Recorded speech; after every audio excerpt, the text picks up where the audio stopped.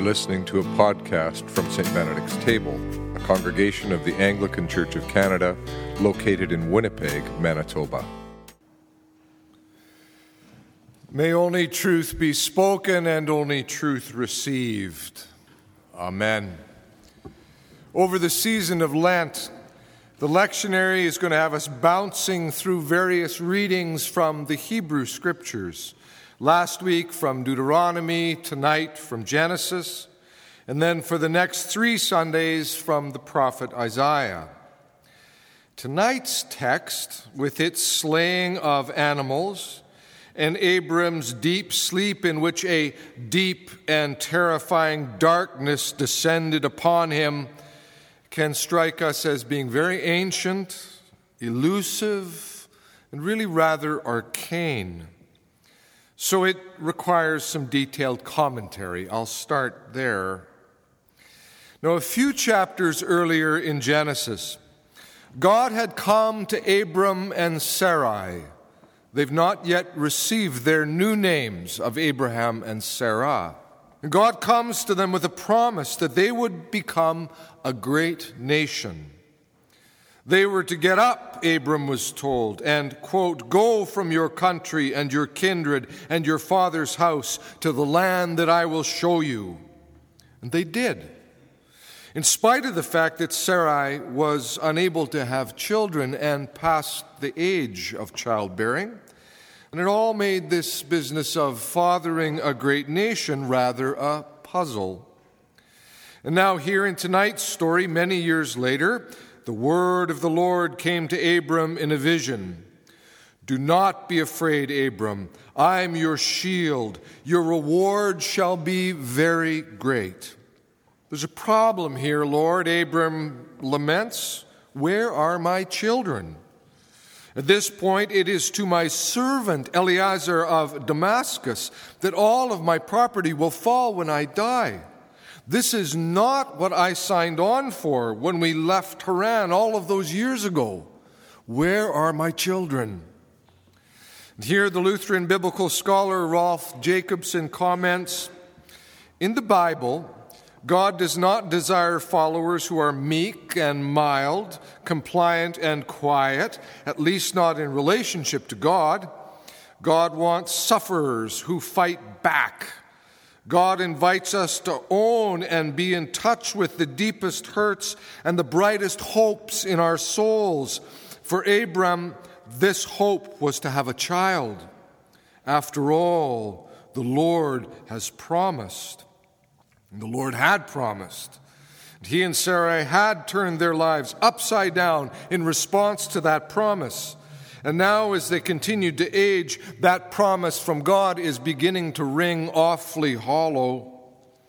Even when the Lord comes to him and says, I am the Lord who brought you from Ur of the Chaldeans to give you this land to possess, Abraham does not sit meekly. He doesn't quietly hum, Que sera, sera, whatever will be, will be. And for anyone under the age of about 50, that song was a big hit for Doris Day in the late 1950s and a radio staple for many years, and that Que sera, sera became kind of a bit of a catchphrase for don't worry. No, that's not what Abraham does. Instead, he continues to boldly voice his complaint. Oh, Lord God, how am I to know that I shall possess it? How? And here, Rolf Jacobson comments, in the context of matters about which the Lord has made a promise, to complain is to remind the Lord of those as yet unmet promises. In his lament, Abram was implying, and more, that God had not kept those promises. God had not yet proven faithful.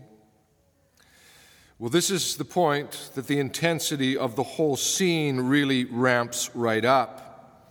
Abram is instructed to bring a heifer, a female goat, a ram, a turtle dove, and a young pigeon, to cut the 3 animals in half, laying each half against the other. To what end? Some sort of animal sacrifice? A task to be carried out to cajole God into acting? No. See, in that world, covenants, treaties, or solemn pledges between two people or two tribal groups, those covenants were sealed by cutting animals in half, setting them apart, and then having both parties walk between them.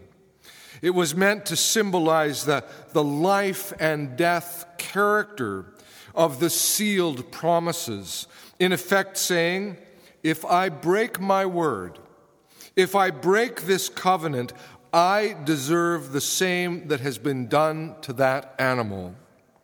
A covenant promise between people was that serious.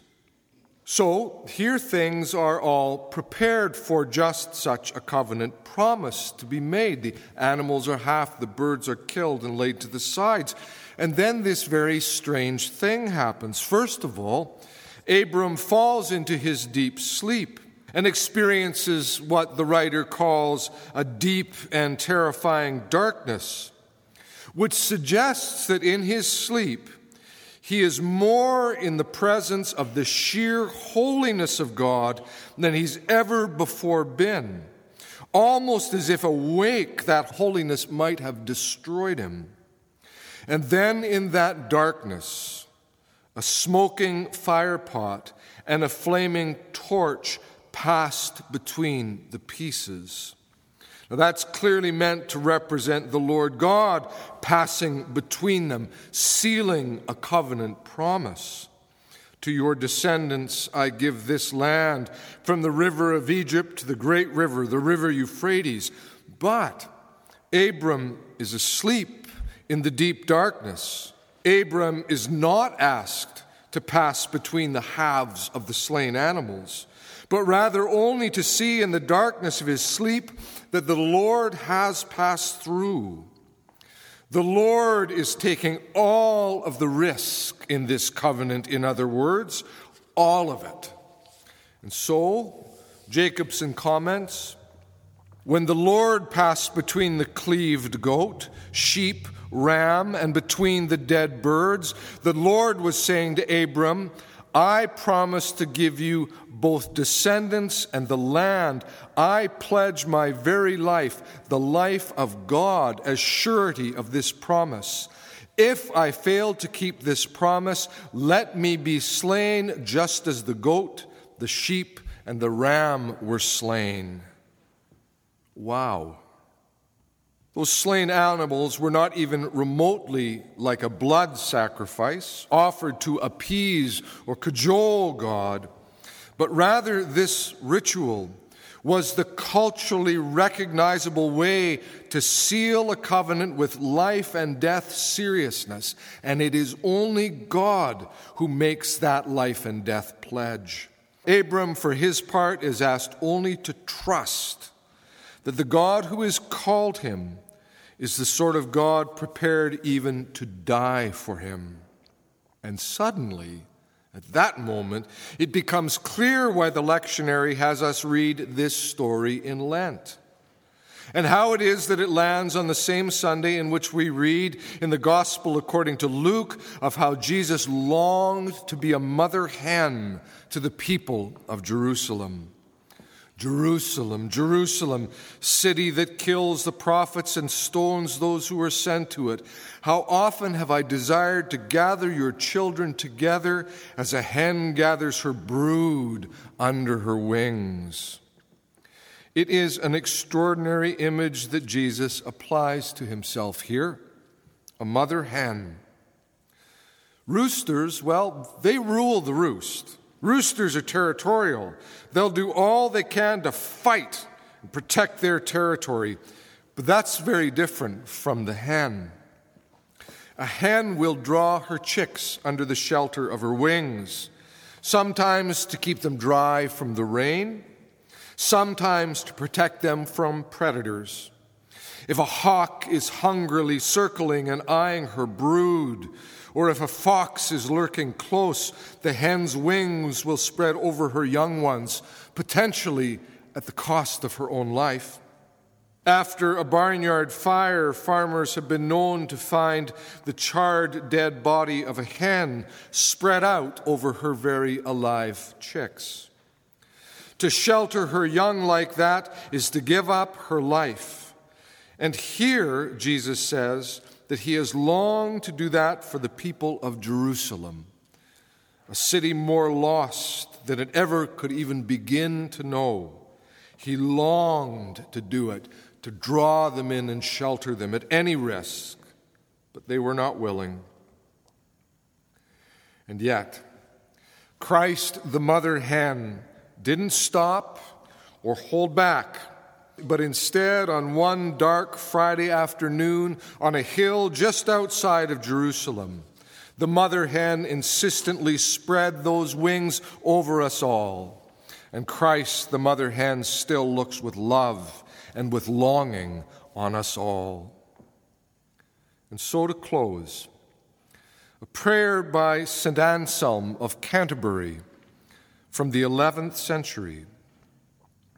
Jesus, like a mother, you gather your people to you. You are gentle with us as a mother with her children. Often you weep over our sins and our pride. Tenderly you draw us from hatred and judgment. You comfort us in sorrow and bind up our wounds. In sickness you nurse us, and with pure milk you feed us. Jesus, by your dying we are born to new life. By your anguish and your labor we come forth in joy. Despair turns to hope through your sweet goodness. Through your gentleness we find comfort in fear. Your warmth gives life to the dead. Your touch makes sinners righteous. Lord Jesus, in your mercy, heal us. In your love and tenderness, remake us. In your compassion, bring grace and forgiveness. For the beauty of heaven, may your love prepare us. Amen. You've been listening to a St. Benedict's Table podcast. For more information on our church or to provide support for our online work, visit us at stbenedictstable.ca.